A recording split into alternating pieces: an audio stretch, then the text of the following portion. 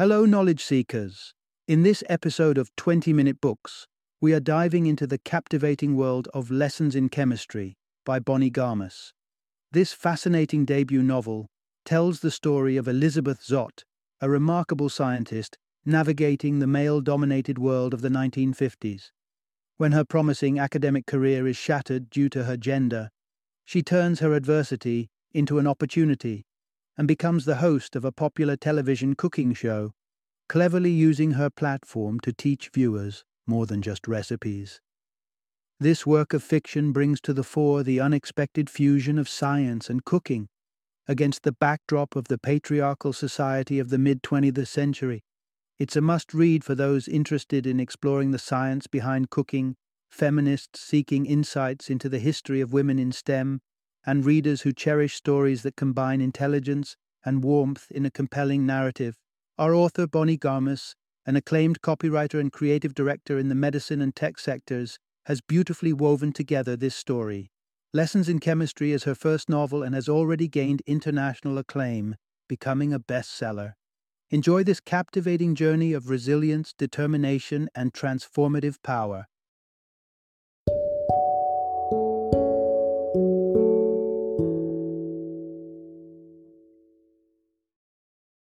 Lessons in Chemistry, a novel. Introduction. Dive into a narrative that dances between delightful and defiant. The unexpected journey of a chemist who turned into a television sensation. Meet Elizabeth Zott, a household name thanks to her highly popular TV show Supper at 6. But before her fame, Elizabeth was an aspiring research chemist, her path intertwined with academia rather than the media. This story isn't about her rise to stardom. Instead, it's about Elizabeth's unfulfilled scientific ambition, her career pushed aside, and her subsequent journey back to her true love, chemistry. As we delve into Bonnie Garmus's Lessons in Chemistry, you might find your sense of justice incensed by the societal norms and chauvinistic barriers that derailed Elizabeth's career during the 50s and 60s, much like countless other women of her time. Yet, through the frustration, you will also experience a surge of inspiration, fueled by Elizabeth's assertive, unique approach to breaking free from the chains of gender-based expectations and her eventual triumph over the system that tried to suppress her spirit and ambition. Part 1. The Contrast of Dual Paths in Chemistry. Let's welcome Elizabeth Zott, the heart of Lessons in Chemistry. Known by adoring fans as Luscious Lizzie, she is a captivating, straightforward TV chef, revolutionizing America's culinary habits in the 1950s. No less than President Lyndon B. Johnson counts himself among her viewers. However, before the lights, camera, and kitchen, Lizzie was a chemist, a grossly underpaid and underacknowledged one. Not due to any lack of skill or knowledge, but rather because she was a woman. During the era in which our tale unfolds, the United States wasn't exactly a welcoming place for ambitious women like Elizabeth Zott. Exhibit A. Her employer, the Hastings Research Institute in California. The institute offers her a modest career, involving insignificant projects and less pay than her male counterparts. It's subtly expected that Elizabeth will take on administrative tasks more befitting of a secretary than a scientist. And, to add insult to injury, she deals with an actual secretary, Miss Frask, whose mindset on womanhood could not be further from the ideas of feminism and sisterhood. The sole redeeming aspect of Hastings, Calvin Evans, the Institute's shining star. Initially, Elizabeth doesn't think much of the renowned chemist, especially after he mistakes her for a secretary during a debate over laboratory supplies.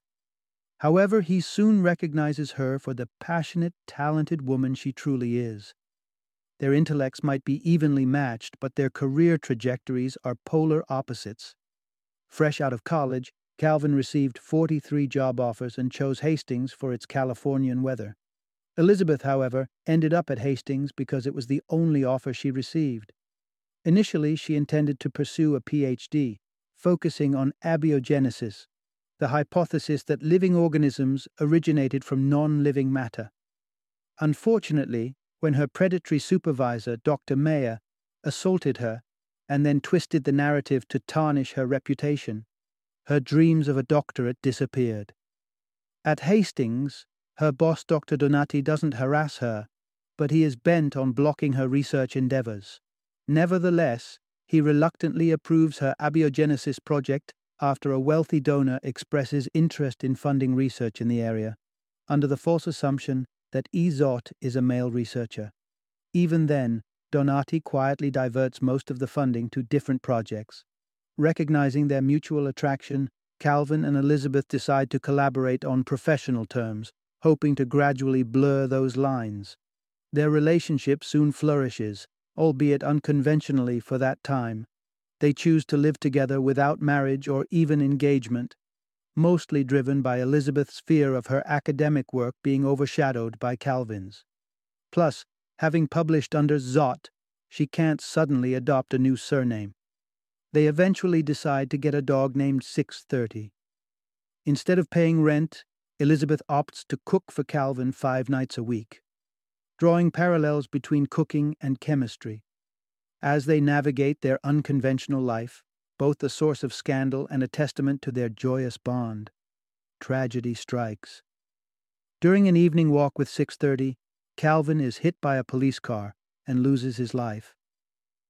On analyzing Elizabeth's story, one can't help but see why STEM fields are still largely male-dominated. Throughout her scientific career, Elizabeth constantly justifies her existence in academia against a backdrop of skepticism.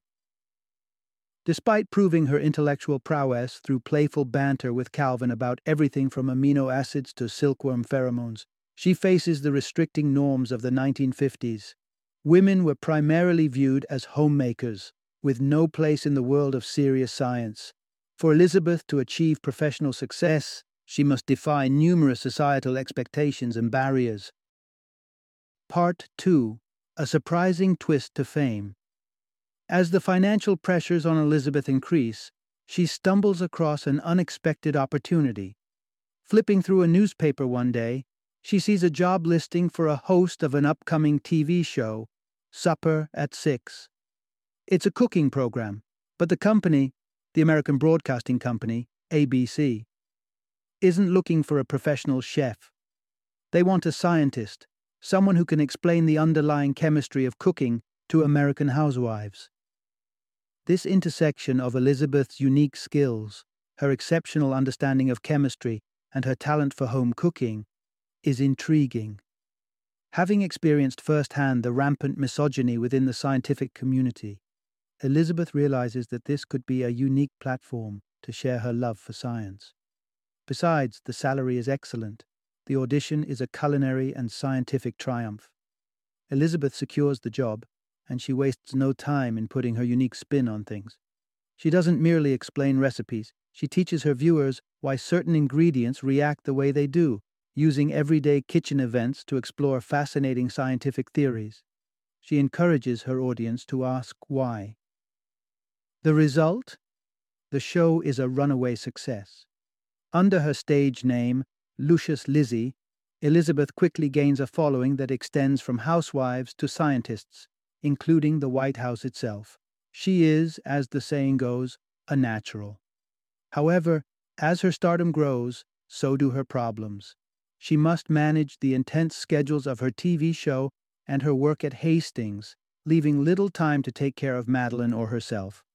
She faces harsh criticism from people who believe that her role as Lucius Lizzie is too provocative and improper.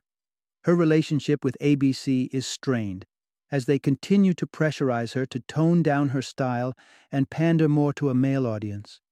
Worse still, she starts receiving threatening letters. Amidst all this, the anonymous investor who funded her research shows up at Hastings. It's Bud Bowlby, the wealthy owner of a chemicals company. But Bud isn't merely interested in scientific discovery. He wants to explore space and sees abiogenesis as the pathway to the stars. He is the funder Elizabeth had always dreamt of, although she now wonders if he might be a little too keen on her rather than just her research. Reflecting on Elizabeth's journey, It's evident that there are no easy paths for women aspiring to a career in STEM. While television offers Elizabeth a platform to express her scientific ideas, it's not devoid of challenges. The fame she achieves comes with a cost. Her private life is under scrutiny, and she must fight a constant battle to maintain her personal values and her integrity as a scientist. Part 3. The intersection of science and cooking. Elizabeth's life takes an unforeseen turn when her path crosses with Walter Pine, the father of her daughter Madeline's lunch-stealing classmate. Walter is a television producer for a local station who is seeking a host for a new cooking show called Supper at 6. Having been struck by Elizabeth's assertive manner and the exquisite lunches she packs for Madeline, he invites her to take the helm.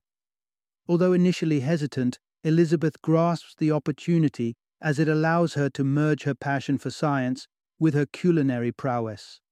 Moreover, it is a source of much-needed income following her resignation from Hastings. However, she quickly realizes that Walter's vision for the show doesn't quite match her own. While Walter envisions a traditional comforting cooking program, Elizabeth has other plans. She wants to don a lab coat instead of an apron and cook on a Bunsen burner, shedding light on the fascinating chemistry behind everyday cooking. A compromise is reached.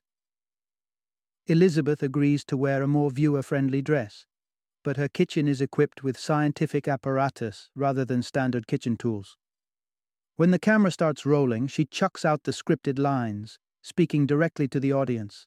She understands their struggles as homemakers, the weight of their often invisible labor, and the importance of their tasks. Her unconventional approach, sprinkled with scientific jargon, is a breath of fresh air for the viewers. Meanwhile, Madeline embarks on a school project to construct a family tree, which leads her down a path to uncover her father Calvin's mysterious past. Her investigation is accompanied by intriguing encounters, such as one with Reverend Wakely, an old friend of Calvin's who shares anecdotes of their time together as chemistry students. Back at the television station, cracks start to appear in Elizabeth's new venture. She discovers a vast disparity in salaries between her and her male counterparts. When she refuses a product placement for canned soup, a heated confrontation ensues with the executive producer, Phil Lebensmal. The argument culminates in Elizabeth drawing her 14-inch chef's knife as Phil makes a lewd advance. Phil suffers a heart attack, landing him in the hospital and giving Elizabeth a reprieve from his interference. In his absence, Elizabeth and Walter unearth a trove of letters from TV channels eager to air Supper at 6. Through her journey, Elizabeth upends societal expectations and norms, refusing to fit into the cliched mold of the picture-perfect housewife. Her authentic self resonates with the audience as they connect with her forthrightness and validation of the often underestimated role of homemaking. With Supper at 6, Elizabeth not only dishes out recipes but also serves a hefty portion of empowerment and validation. Part 4. Embracing the Power of Change. While Elizabeth crafts science-infused meals for her intrigued viewers, Madeline, along with Reverend Wakely, dives into their family's past. They find records from the orphanage where Calvin, Madeline's father, was raised after his adoptive parents passed away. A chilling revelation follows. Calvin's biological family had been searching for him, but a lie spun by the corrupt minister derailed their efforts. Believing Calvin was dead, they set up a trust in his memory to fund scientific research. A meeting with Miss Frask, the dismissed typist from Hastings, unfolds Elizabeth's turbulent past at Hastings, ending with Elizabeth's forced resignation due to her pregnancy. This revelation stirs Madeline, leading to a confrontation with her mother. With the newfound knowledge of the sacrifices her mother made for her, she urges Elizabeth to return to her true calling as a scientist. This heartfelt plea sparks a revelation within Elizabeth. She contemplates her years of television success and decides it's time for a change. Making the startling announcement live on air, she tells her audience of her plan to return to science, encouraging them that change is an essential part of life, a key principle of chemistry.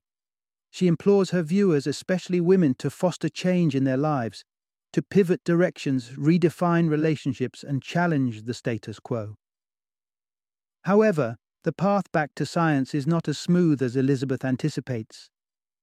Job offers don't flood her mailbox as expected, leading to an unexpected reunion at Hastings with Avery Parker, her mysterious sponsor. Two jaw-dropping revelations follow.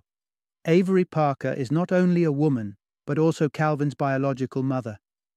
She explains that she was lied to about Calvin's fate after she had him as an unmarried teenager.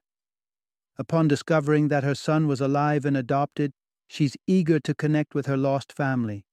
This dramatic turn of events results in Dr. Donati's dismissal and Elizabeth's promotion as the head of chemistry. The newfound family ties are warmly embraced, and the joy of Avery meeting her granddaughter, Madeline, is palpable.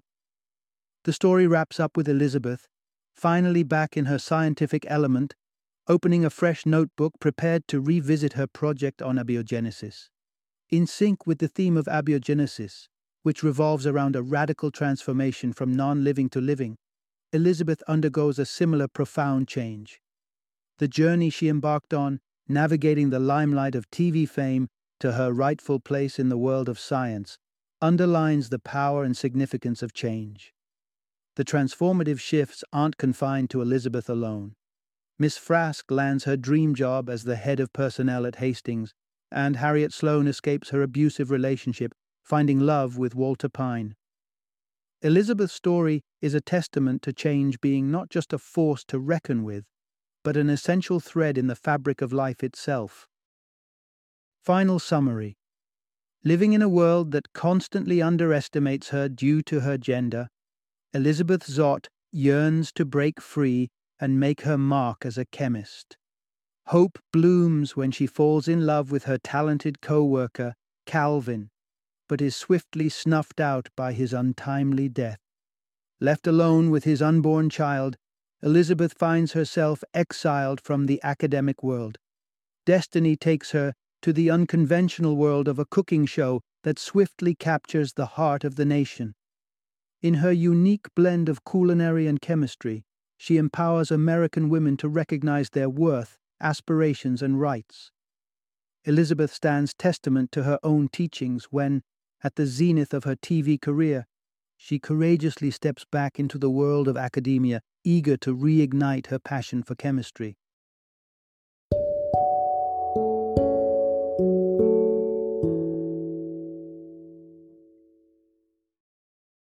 Thank you for joining me today on this journey of learning and discovery as we explored the insights of another thought-provoking book in our growing library of knowledge. If you've enjoyed our time together, please take a moment to follow our podcast, give us a 5-star rating, and share 20-minute books with other knowledge seekers. Your support truly means a lot. Don't forget to join me again in the next episode, where we will delve into another enriching book. Until then, happy reading and happy listening.